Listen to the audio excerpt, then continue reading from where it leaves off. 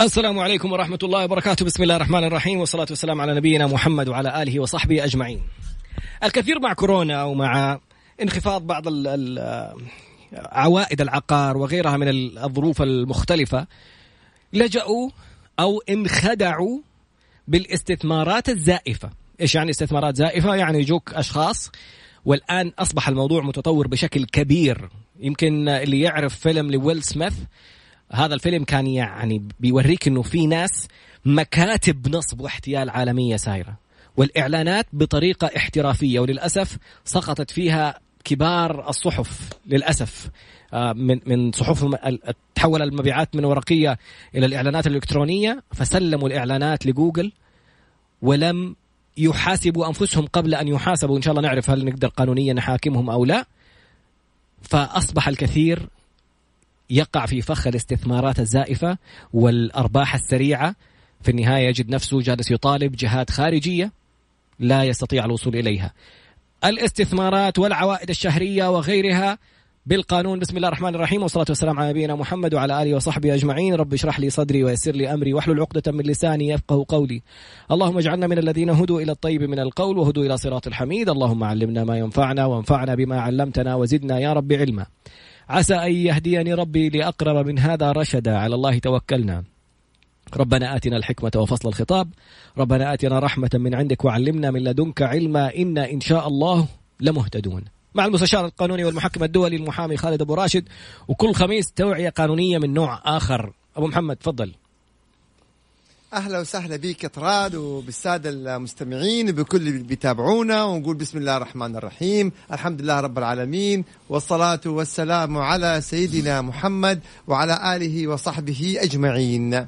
طيب نبدأ مباشرة يا طراد، لأنه صار في لبس كبير جدا في كثير من القضايا اللي عرضت علينا واللي الناس بيساهموا فيها.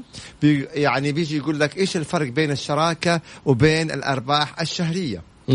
نتحدث اليوم عن القضايا اللي بتحصل عبر الواقع، يعني واقعيا بيجيك عقد وبيقول لك مثلا صاحب المؤسسة ولا صاحب الكذا أعطيني مبلغ من المال وأنا أعطيك أرباح شهرية.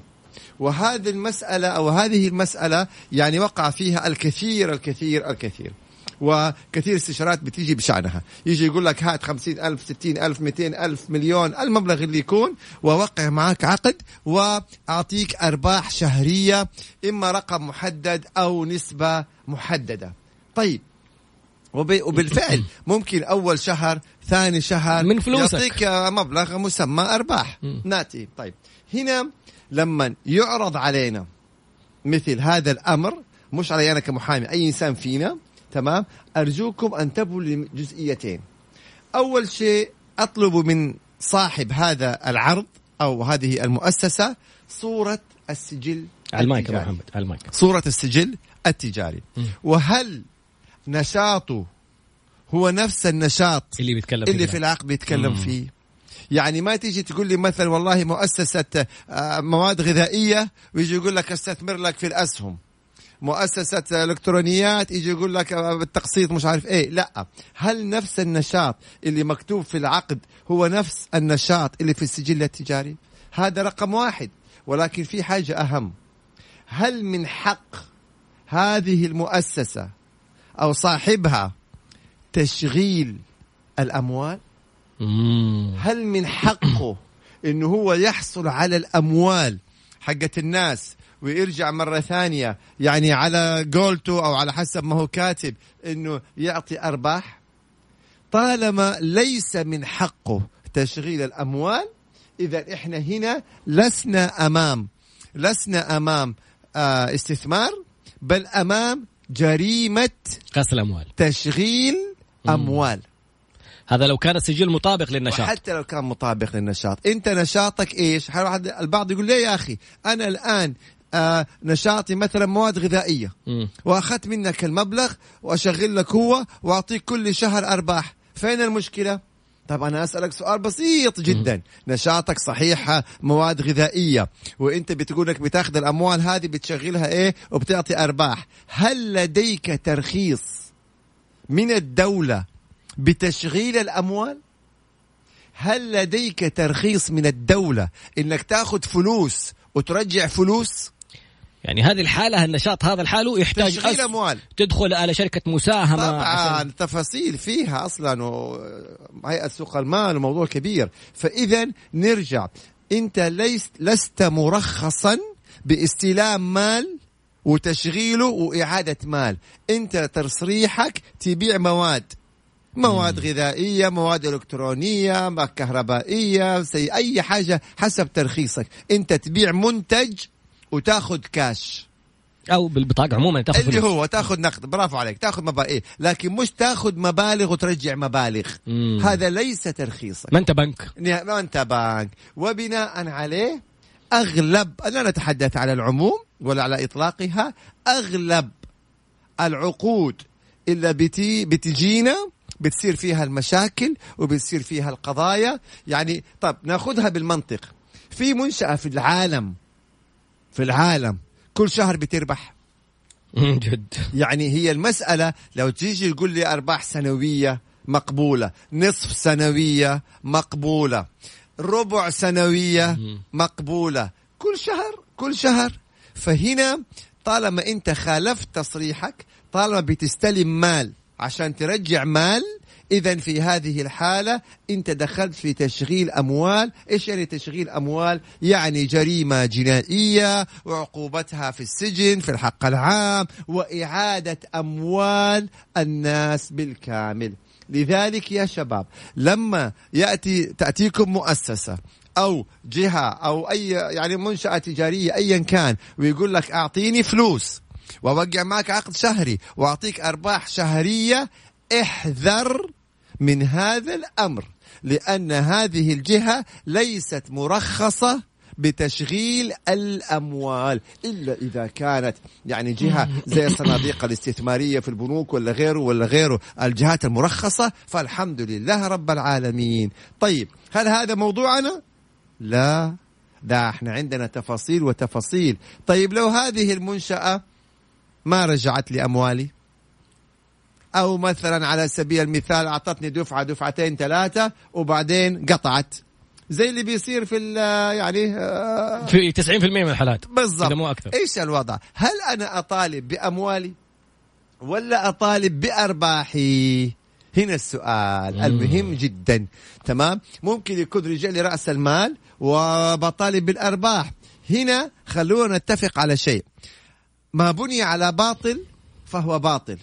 فطالما الأصل في التعامل جريمة جنائية، جريمة تشغيل أموال، أخذ أموال الناس بدون ترخيص وبدون وجه حق، فهو من الأساس هذا العمل باطل. فطالما باطل يبقى ليس لك إلا المبالغ اللي دفعتها التي تسمى رأس المال. هي أصلا لا توجد شراكة. يبقى هنا خلينا نرجع، طب يا أخي مكتوب شراكة، طب هذه مو شراكة، أنا ما بأدفع فلوس وبأخذ أرباح، طيب هذه شراكة. هنا أهم جزئية يمكن في حلقة اليوم يطراد، وأرجو أن الأخوان يركزوا معايا شوية، ما هو الفرق بين الشراكة وبين تشغيل الأموال؟ هذا ما سوف نعرفه. ممكن يكون مكتوب في العقد أيوة. عقد شراكة وأرباح شهرية. طيب يعني طب أمال إيش هي الشراكة؟ طيب ما أنا دافع فلوس وأبغى أرباح شهرية وأنت تقولي تشغيل أموال، طيب الشراكة كيف يعني الكلام؟ كيف ايش وضع الشراكه بعد خليل بعد هذا بعد اعلاناتكم؟ ما شاء الله يتراضى، قول ما شاء الله ما شاء الله، احنا نقول ما شاء الله تبارك الله. حنا هذا بعد خليل ان شاء الله حيجلس لنا ابو محمد لين بعد كذا ما نلاقي برنامج اساسا. السلام عليكم. عدنا مرة أخرى مع المستشار القانوني المحكم الدولي المحامي خالد أبو راشد، وأسئلة عميقة جدا. الناس اللي بتستثمر ويقول لك والله جايب لي سجل تجاري ومسوي لي عقد، برافو عليك، خلاص صار سجل تجاري، عقد وختام وسندات يبقى 100% بالضبط، وحساب صحيح في بنوك سعودية باسم المؤسسة نفسها، وفي ختم وفي عقد رسمي، ويقول لك مسجلة في وزارة التجارة ومسجلة في السجل التجاري في الغرفة التجارية. فالناس يفكر خلاص اكتملت عدة النصب. وفي النهاية شهر شهرين 3 ما تبدأ تجيله فلوس، نبدأ في القضايا وفي المشاكل. إذا ما عنده تصريح بتشغيل الأموال فلا تتعاملوا أبدا في هذه الجزئية. تمام، ومشاكل كثير جدا بتصير. لا يغركم أنه في عقد مكتوب، لا يغركم أنه عنده سجل تجاري، لأنه هل لديه تصريح بتشغيل الأموال؟ ما عنده تصريح بتشغيل الأموال، كيف تعطوا له فلوسكم؟ حتقول لي طيب شراكة. حنيجي للشراكة. الشراكة يا شباب بتكون كالآتي: أول شيء تمام، بتعمل عقد شركة، بتحدد ما هو نوع هذه الشركة. هل هي شركة تضامنية؟ هل هي شركة ذات مسؤولية محدودة؟ هل هي شركة مضاربة؟ طبعا حنتكلم بعدين عن أنواع الشركات. اثنين، أنت لما بتقول شراكة بتدفع مبلغ، يبقى لازم تحدد كم حصتك في رأس المال. كيف يعني؟ هذه المؤسسة مثلا تم تقييمها $1,000,000، الموجودات والمش عارف مين $1,000,000، أنا جاي أدفع $100,000. يبقى لما ينحط عقد الشراكة اللي أنا دفعت $100,000 من رأس مال هذه الشركة وأصبحت أملك 10%. إذن أنت لازم لما تحدد المبلغ تحدد نصيبك في رأس المال، كم سهم عندك في رأس المال. 3، تحدد هل أنت لك مشاركة في الإدارة ولا مجرد تأخذ الأرباح. 4، الأرباح بتكون في نهاية السنة، في نهاية يعني جرت العادة إنه تكون أرباح في نهاية كل سنة أو ربع سنوي، أرباح أو ربع سنوي أو نصف سنوي. 5، والأهم ما في شيء اسمه تتحدد لك نسبة أرباح ثابتة من رأس مالك أو رقم ثابت من رأس مالك. أيوة، أنت شريك في الربح والخسارة. ما في شيء اسمه أرباح شهرية، رقم معين، رقم ثابت. لا، أنا شريك في 10%، 20%، 30%. يبقى تجيني أرباح، أخذ أرباحي على قدر نصيبي. ما جات أرباح يبقى ما في أرباح. صار في خسارة، أتحمل الخسارة.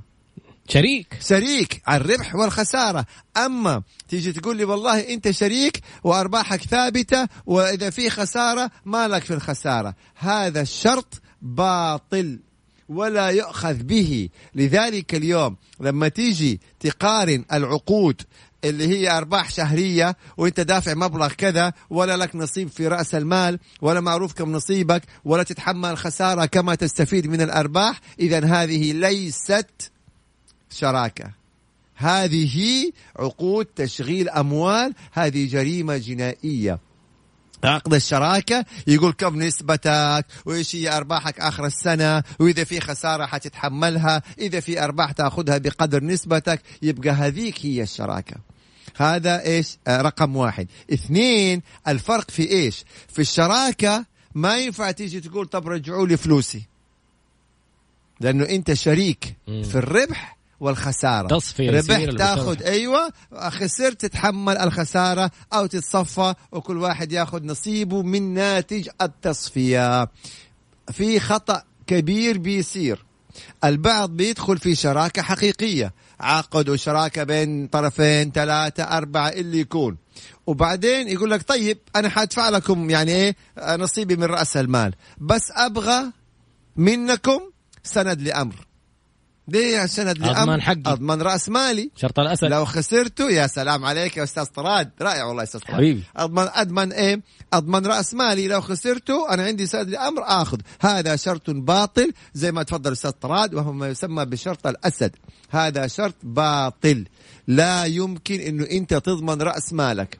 تدخل شراكة ربح وخسارة. هنا في مداخلة رائعة بتقول الشراكة برأس مال عيني ما يمنع أبدا إنك أنت إما تدخل بفلوس أو تدخل مثلا بعيني. دخلت بسيارات، دخلت بأرض، دخلت بعقار، دخلت بأي شيء عيني، أهلا وسهلا، يتم تقييمه من رأس المال.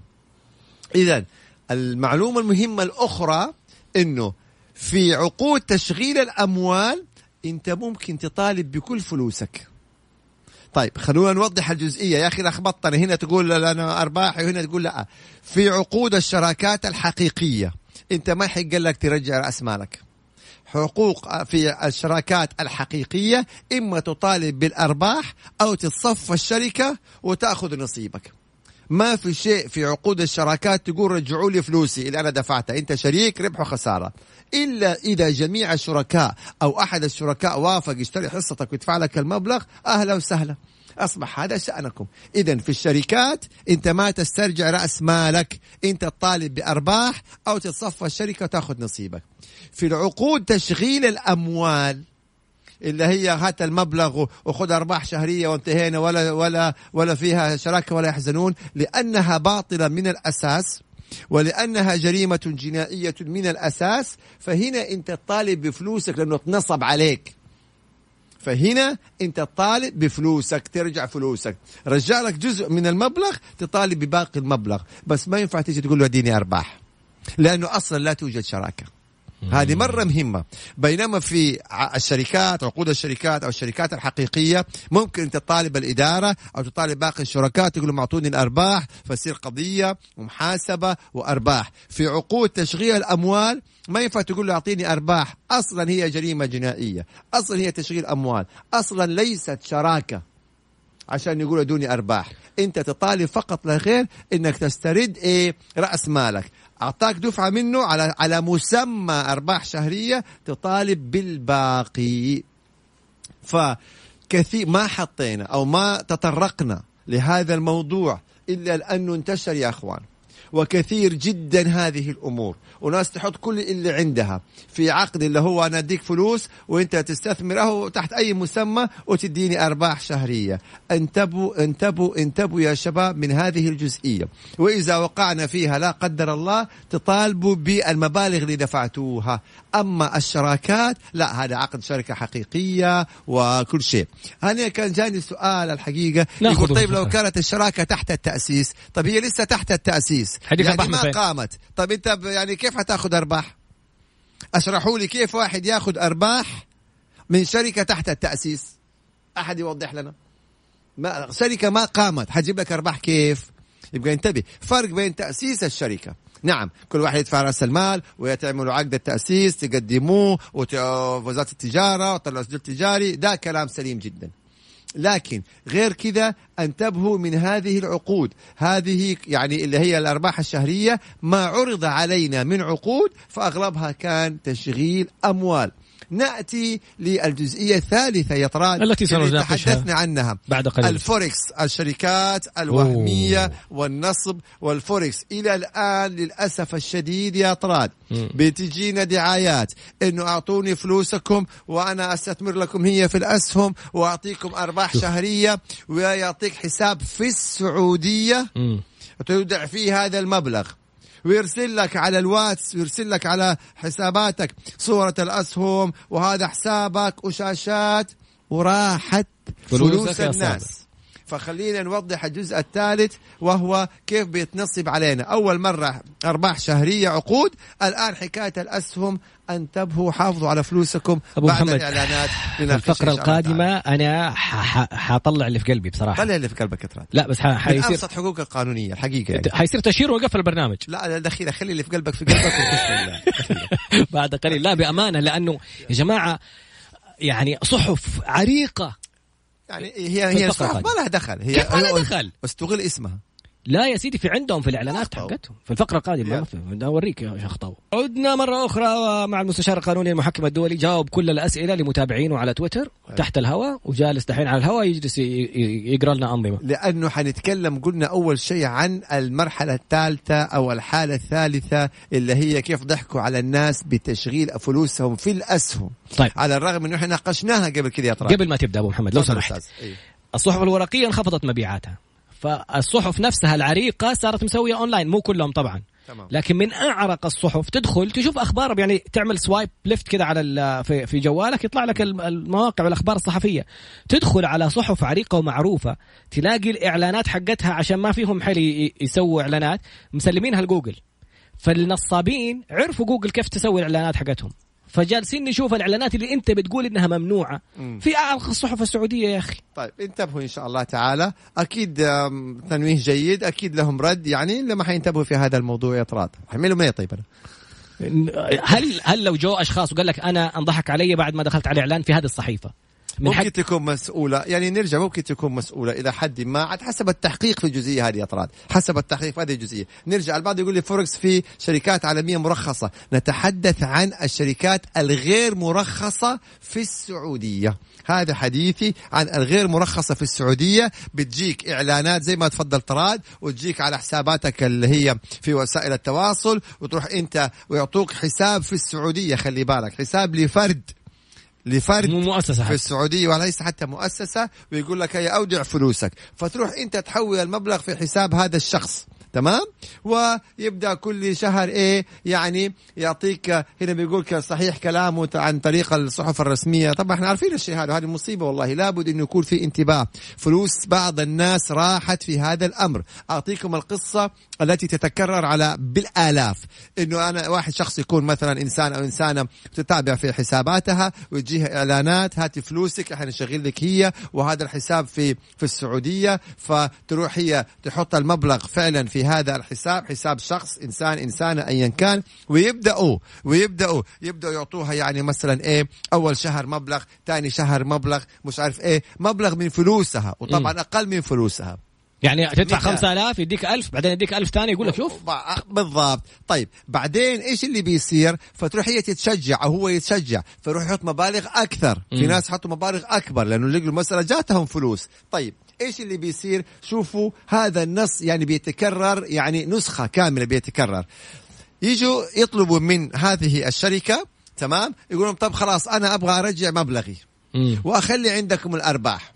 يقوموا يبدأ هنا المسلسل. طب لا احنا عشان نرجع لك مبلغك ايوه لازم تدفع لنا كمان حق الضريبة، حق التحويل، رسوم مش عارف مين، لانه عرفوا خلاص انك تبغى تنسحب. البعض روح يدفع لهم كمان مبلغ ضريبة ولا مبلغ رسوم تحويل ولا مش عارف مين، والبعض ارفض. سواء اللي دفع لهم او اللي رفض حينقطعوا عنه وراحت فلوسهم. طيب حتيجي تقول لي راحت فلوسي، اشتكي فين؟ تشتكي فين؟ ما انت بتتعامل مع جهات خارج المملكة، وما انت عارف اصلا دي مرخصة ولا غير مرخصة، ولا انت عارف لها سجلات. يبقى ما امامك غير انك تشتكي صاحب الحساب اللي في السعودية. صاحب الحساب اللي في السعودية اللي انت حولت عليه المبالغ، هو ده اللي انت تروح تشتكيه وتقول انا حولت المبالغ في هذا الحساب رجعوا لي فلوسي. هل تعلموا انه اغلب اصحاب هذه الحسابات هم من الفئات خلينا نقول يعني البسيطة، محدودي الدخل او محدودي الدخل بكل المقاييس، انضحك عليهم، وهذا كل راس ماله اللي عنده. ايش اللي حاصل؟ وهنا ناخذ للشباب، لا حد مهما كنا محتاجين للمال، تمام، الحرية أهم من المال. حريتك أهم وأغلى وأثمن من دخول السجن ولو كنت فقير. فننتبه هذه الجزئية. يضعف الإنسان، تجيله من برا، من دول عربية، من دول خارجية، يقولوا تعال أعطينا حسابك، تمام، وإحنا نعطيك كل شهر 5000 10,000 20,000. وهذه قضايا حصلت معايا يعني. لحظة أبو محمد، جوني الاستشارات. هذا مو الشخص اللي بيستثمر فلوسه. لا الآن هذا صاحب الحساب. نتكلم على صاحب الحساب. يعني فرضنا خلينا انت صاحب الحساب، انا كلموني جاني اعلان قال لي لا انت الحين الزبون، انت العميل. سيبك، احنا كان لما احنا وصلنا مرحله انه لما نشتكي اصحاب الحسابات اللي اودعنا فيها فلوسنا. مين هم اصحاب الحسابات اللي اودعنا فيها الفلوس اللي تحت مسمى الاسهم؟ اصحاب الحسابات هدول جاهم هؤلاء النصابين وقالوا لهم انتم يعني تعالوا اعطونا حسابكم والباسورد وكل شيء، وندي لك في الشهر 5 10 20 30 مبلغ اللي يتفقوا عليه. وبالتالي يا صاحب الحساب كل الفلوس اللي تجيك في حسابك من الناس تحول لنا هي برا. يعني سيدة محترمة فاضلة جاتني عرضت علي هذا الأمر، وهذا اللي حصل لها. جوها أخوان من دولة عربية قالوا تعالي حسابك إحنا أسهم وما أسهم، إحنا نبغى بس إنه الناس يحطوا الفلوس في حسابك وإنت حولي لنا هو، ونعطيكي كل شهر مبلغ من المال. وما كانت تعلم إنه طالما حسابها أودع فيه المبالغ من الناس كلها ديون، أنها هي ملزمة بسداد جميع هذه المبالغ للناس. كل من حول لها كل المبالغ اللي دخلت في حسابها ملزمة ترجعها لهم. طيب إيش استفادت من المبلغ الشهري البسيط مقابل الملايين اللي ورطت فيها ولازم ترجعها؟ ولا حتى هي أخذتها استفادت منها، حولتها لجهات خارجية فوقعت ضحية، والآن هي ملزمة تعيد الأموال للناس. من فين حتعيد؟ أجيب منين؟ من فين؟ فأغلب أصحاب الحسابات اللي الناس يودعوا فيهم فلوسهم حقة الأسهم بسبب يعني حكاية الاستثمار، تمام، ما عندهم فلوس وبالتالي راحت فلوسنا. يبقى هنا ننتبه. للأسف يا طراد البعض يعني يغتر بي أو ينضحك عليه من الإعلانات الإغراء. أنا أحط لي 30,000 ريال تجيني كل شهر 3-4,000 ريال. طب أنا هذا حستثمر بها في محل ثاني ما في، فوالله دي أفضل طريقة، فتروح عليه المبلغ. فهذه عدة وسائل للنصب والاحتيال. يا أجيب لك عقد وأقول لك ده أديني فلوس وأديك أرباح شهرية، وعقد وما عقد، وهي لا في شراكة ولا في يحزنون. أو حكاية الأسهم اللي كثير من الناس الوهمية، ما أتكلم عن سوق الأسهم، كيف الغير مرخصة اللي هي يعني راحت فلوس الناس. سؤال مهم جدا في الفقرة القادمة. عندك اعتراض؟ ايوه والله ما احنا قادرين نتكلم اطراد في الحلقه، ما شاء الله تبارك الله. قول لهم بلاش اعلانات ونجلس كذا احنا. قلت لك الاقتراح قبل البرنامج بس نتفاهم فيه على الغداء ان شاء الله. على فكره على الغداء اليوم انا يعني اعزمكم على الغداء اليوم ان شاء الله. لما يحصل بعدين هذا كلام حصور انا في السوشيال ميديا طلعها. السؤال المهم جدا جدا جدا: الوسطاء والمشاهير والإعلانات للنشاطات الممنوعة والاستثمارات. حبيب عليك، ده محور، ده كيف بالله؟ ده محور يا ترى. صانع ألعاب، ده أنت والله أستاذ كبير، صانع ألعاب حبيبي بعد قليل. طيب يا جماعة شوفوا المنشن اللي حيصير على حساب خالد أبو راشد إن شاء الله بعد ساعتين من البرنامج إن شاء الله. طيب. نوريك أنت ومتابعينك. عودة مرة أخرى إلى صبغة يا جماعة، والله شيب صبغتي، أحد يصبغ شيب من ربنا الحمد لله. هذا مطلوب الناس. أيوه هيبة بعدين وقار. أيوه سبحان غير نقول وقار يعني ما عندنا. عودنا مرة أخرى، والموضوع المهم جدا موضوع الاستثمارات الوهمية وغسل الأموال وتشغيل الأموال، والفرق بينها وبين الاستثمارات الصحيحة الرسمية وشركات المساهمة المغلقة والمفتوحة وذات المسؤولية المحدودة. الفروقات شرحناها في الفقرات الماضية. السؤال المهم جدا: أنا أعرف شخصيا أشخاص يقول لك يا سيدي أنا أعطيني وأنا أرسلها لمؤسسة حقت مواد غذائية وأنا أوقع لك سند لأمر. هذا الوسيط. أيوة. استنى. أو مشاهير، وشفنا وزارة التجارة وشفنا يعني قرارات من النيابة العامة، مشاهير يعلنوا لمواقع إلكترونية ولموردين ولمعلنين بياخذوا فلوسهم هم كإعلان، وبيعلنوا الجهات هم ما هم متأكدين من صحته، وفي النهاية طلعت نصب واحتيال بملايين. بالضبط. فمان المسؤول؟ هل أنا بإمكاني أروح أشتكي المشهور اللي شفت عنده الإعلان؟ هذا سؤال ومحور جميل جدا والله، كوكي يكون بداية حلقة. ولكن متى تكون مسؤول عن الإعلان ومتى تكون شريك في الجريمة وانت ما سويت غير إعلان؟ شوف المصطلح. تمام. إذا انت عملت إعلان عن جهة مرخصة نظامية فأهلا وسهلا، ما عليك أي شيء. يعني أنا جيت عملت إعلان عن مطعم، المطعم هذا مصرح له من وزارة التجارة، من البلدية، من الأمانة، من الجهات الرسمية، وفاتح رسمي، يبقى الحمد لله رب العالمين. تروح تأكل في المطعم تتسمم لا قدر الله، أنا ماليش دعوة، تقول لي أنت أعلنت؟ لا، هنا المطعم يحاسب وفي جهات أمنية ورسمية وطبية يتحاسب عليها. أنا أعلنت عن جهة رسمية مرخصة وإعلاني كان في حدود نشاطها اللي في السجل التجاري، ولا قلت لك استثمر معاهم ولا؟ الحمد لله رب العالمين. لكن لو جيت تعلن لجهة أو شخص استثمار أصلا غير مرخص فأنت شريك في هذه الجريمة. طبعا هو احتال ونصب واخذ الأموال، وانت شاركته بالترويج لهذا النشاط المخالف. فيا أخوان اللي يعملوا إعلانات ينتبهوا تماما قبل لا تعمل الإعلان. حاجتين: أطلب ترخيصه خلاص يحصل ترخيصه النظامي في السعودية، وأطلب وأتأكد إنه الكلام اللي أنت بتعلنه هو يطابق نشاطه في السجل.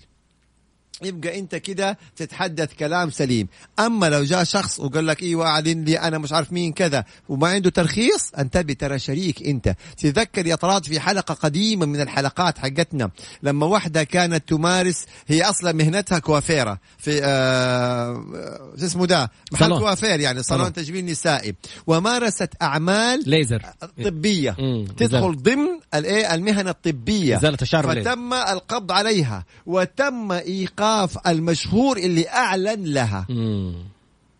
أنت جالس تعلن لسيدة تعمل ممارسة أعمال طبية وهي غير مرخصة، يبقى أنت أصبحت شريك في الجريمة. فمسألة الإعلانات انتبهوا لها، ولا يعني إنكم تشوفوا مشاهير بيعلنوا تطمنوا 100%. المشاهير بشر، قد يخطئ وقد يصيب. اطمئن بمستنداتك، هل في تراخيص، هل ما في تراخيص، هل كذا. هنا يقول لي خف عليه من التنمر اللغوي يا أخ طراد. سامع؟ أنا اللي بكلم. هذه على فكرة التنمر ممكن يدخل جريمة. أنت سمعت الخبر الأخير في النيابة؟ تنمرت علي عشان قلت 20 صاد. انتبه. هاي بارك الله فيك يا أخي الكريم. يا أخي ليش متابعينك كذا متحاملين؟ طيب إذن هذا أيضا نوع من الأنواع، أو سؤال رائع منك يا طراد اللي هو يتعلق بالناس اللي بتعلن. لذلك أيضا بس حبيت أنه على الهوى يا طراد أحد الأخوان معانا هنا في وسائل التواصل قال أنا 3 شركات اتنصب علي منها بسبب العقود الأرباح الشهرية. وأما اللي أتنصب عليهم تحت ذريعة الأسهم والفوركس والأرباح فحدث ولا حرج، حافظوا على فلوسكم.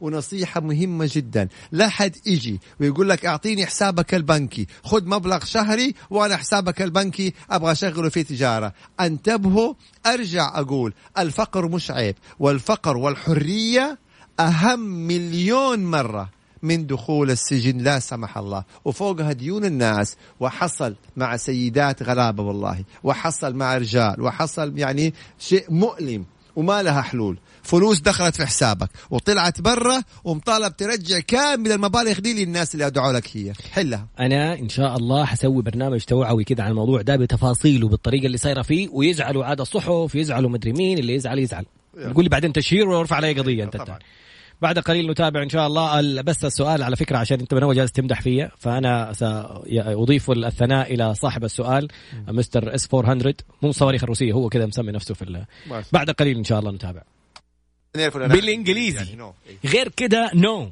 يا استثمار. إحنا على الهواء، إحنا على الهواء. عودة خاص أو بتتكبر علينا على الهواء. طيب إحنا الآن خاص. أيوة أنت جالس نص الحلقة جالس تكلم لي متابعينك ما شاء الله، بعدين قولي تنمر.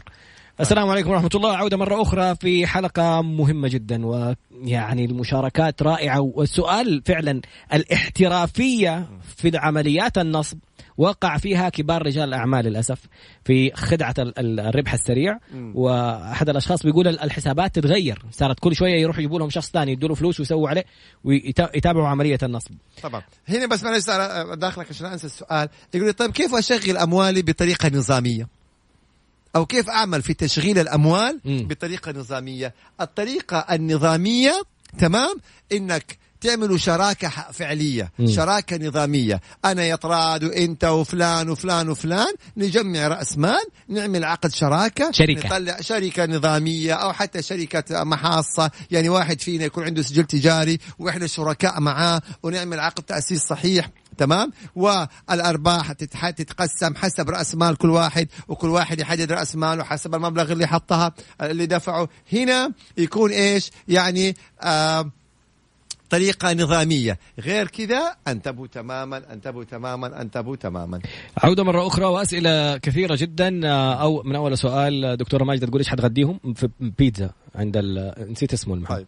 السؤال الثاني فعلا يقول لك كيف ممكن نشتكي؟ قلنا فين نروح؟ انت جاوبت على أيوة كيف ممكن نشتكي. طبعا إذا راحت فلوسك في موضوع الأسهم الوهمية أو موضوع تشغيل الأموال والأرباح الشهرية، تقدم شكوى على الشرطة على طول إنه هذه جريمة احتيال ونصب وتشغيل أموال، وتطالب باستعادة أموالك. الشرطة حيستدعوا صاحب هذه العقود أبو الأرباح الشهرية، أو حيستدعوا صاحب الحساب اللي أودعت فيه الفلوس إذا كان أسهم، وحياخدوا عليه الكفالات ويحولوه على النيابة العامة.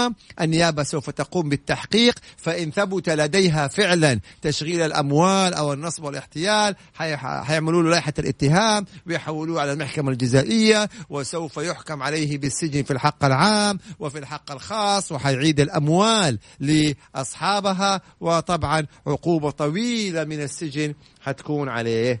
فيعني هذا بالضبط الإجراءات إذا لا قدر الله الإنسان تعرض يعني هذا النوع من الجرائم.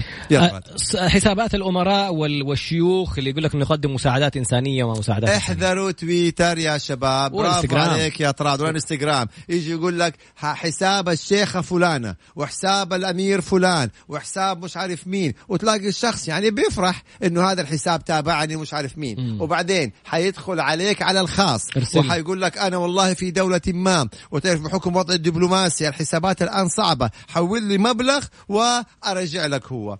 انتبهوا، ترى هذه كلها من وسائل الاحتيال والنصب. لا في حركة جديدة. صدق ترى يبغى حنعمل الحلقة الجاية، بلاش نحرقها الآن. وسائل احتيال النصب أو إيه الجديد في الاحتيال والنصب. الجديد في وسائل الاحتيال والنصب. خلينا نتكلم عن هذه، عن الواتس اللي بيصير التهكير وسحب الفلوس. يعني نتكلم عن ايه احتيال والنصب. ممكن انتحال مستقلة عن الايه كيف بينصبوا الكترونيا. بالضبط، انتحال اسماء اشخاص انت تعرفهم. يجي يقول لك انا فلان، اهلا ايش اخبارك، نسوي لك كل هذه نتكلم ان شاء الله. نتكلم عنها. عندك حسابات الخطابة، بعض الحسابات عشان الواحد ما يظلم. حسابات السحر والشعوذة اللي يقرب الحبيب ويصغر ويكبر الحبيب ويودي ويجيبه كل شيء. فكلها الآن يعني اليوم حتى النصب تطور، صار عن طريق وسائل التقنية، وسائل التواصل، ما كله بيتطور. فحتى النصب اتطور الحقيقة. لا بس هذا ممكن يعني وصلوا إلى مرحلة احترافية، خبر صحفي ويعطيك عداد. هنا بيقول المفروض هالبث يكون متابعي 10,000. لو رجعت البث الحلقة السابقة كان عدد المشاهدات 60,000، غير طبعا مشاركات التغريدة بفضل الله عز وجل. التغريدة وصلت كم؟ 300,000. 300,000. ايش رايك تفتح لك اذاعه انت لوحدك بحسابك؟ والله لا، احنا ميكس اف ام هذا حبايبنا يا ترى، بعدين غاروا مننا ميكس اف ام. مشاهداتك على اخر حلقه الليله دي شكلها والله. السلام عليكم بعد قليل فقرتنا الاخيره بعد قليل باذن الله. مرة أخرى فقرتنا الأخيرة في حلقة اعرف حقوقك كل خميس مع المستشار القانوني المحكم الدولي المحامي خالد أبو راشد. والباقي من الوقت 5 دقائق بالضبط. طيب. يقول لي بخلص الوقت. أول شيء سؤال من القيصومة. أبو أحمد يقول إذا كان أحد طالبني شراكة وعندي أرض، قيمة أرضي أكبر من قيمة المشروع. لا هنا مشكلة دخلنا فيها. لابد إنه يتم الاتفاق على تقييم نصيبك من رأس مال المشروع. فإذا كان قيمة أرضك أكبر من المشروع، لا يبقى هنا هذه مسألة مالية. كبر رأس مال المشروع. المشروع قيمته 500,000، تمام؟ أرض بمليون. أرض بمليون يبقى يصبح 1,500,000. يبقى يصبح رأس المال في هذه الحالة ما نقول رأس المال 500,000، نقول رأس المال 1,500,000. الثلثين لأخونا من القيصومة والثلث لإيش؟ لصاحب الأرض. هنا كان في سؤال جميل بيقول التوريد سند لأمر، هل يضمن؟ نعم يضمن. كيف يعني؟ أنا اليوم أبغى أستورد منك بضاعة، تمام؟ وأبغى أحول لك مبلغ، لكن خلينا نفترض أنا إيش أضمن لي إنك أنت حتسلمني البضاعة؟ ما يمكن تأخذ المبلغ وما تسلمني هذه البضاعة والتوريدات من هذا القبيل. فأقول لك في المقابل اكتب لي سند لأمر. في حال والله جاتني هذه البضاعة رجعت لك السند لأمر، ويكون في شروط واتفاقية مكتوبة، ممكن ضمان بنكي، ممكن إذا قبل بالسند لأمر، ممكن هذه يعني إيش دائما السندات لأمر دفع مؤجل. بس انتبه ترى هذا إذا جاء موعده تقدم على التنفيذ على طول. فلا بد يكون ولا محكمة ولا شيء، على طول تنفيذ. فلا بد يكون في اتفاقية ضمان ومن هالقبيل. وأفضل طريقة بتكون الضمانات البنكية هي الأفضل. كيف الضمان البنكي؟ إني أنا أقول لك أنا ححول لك مبلغ البضاعة، تمام، عن طريق البنك، والبنك أقول له إذا وصلت البضاعة على سبيل المثال المينا في المملكة سلمهم المبلغ أو حول لهم المبلغ. هذا ما يسمى ضمان بنكي. أنا ضمان بنكي أطراد، وصل البضاعة إلى المينا وسلم الضمان للبنك يصرف لك فلوسك. البنك يضمنك. البنك يضمان، هذا يسموه ضمان بنكي. سؤال غريب أول مرة أشوفه. ممكن تشرح المشاركة مال بمال مع الوصي بخصوص وصية ميت بالثلث؟ لا إله إلا الله. الحب هذا السؤال لا يبغى له تفصيل. لغزة. أول شراكة مال بمال. أيوة. هذه كيف يعني مال بمال؟ ما يعني ماني عارف إيش المقصود بمال بمال. بعدين وصية مع الوصي بخصوص وصية ميت بالثلث. لا مو واضح السؤال.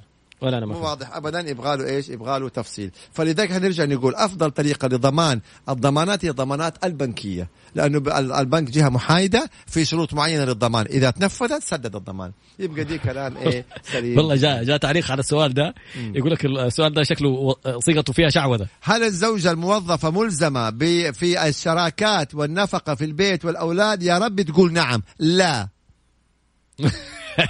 لا، الملزم بالنفقة الرجل. هو الزوج.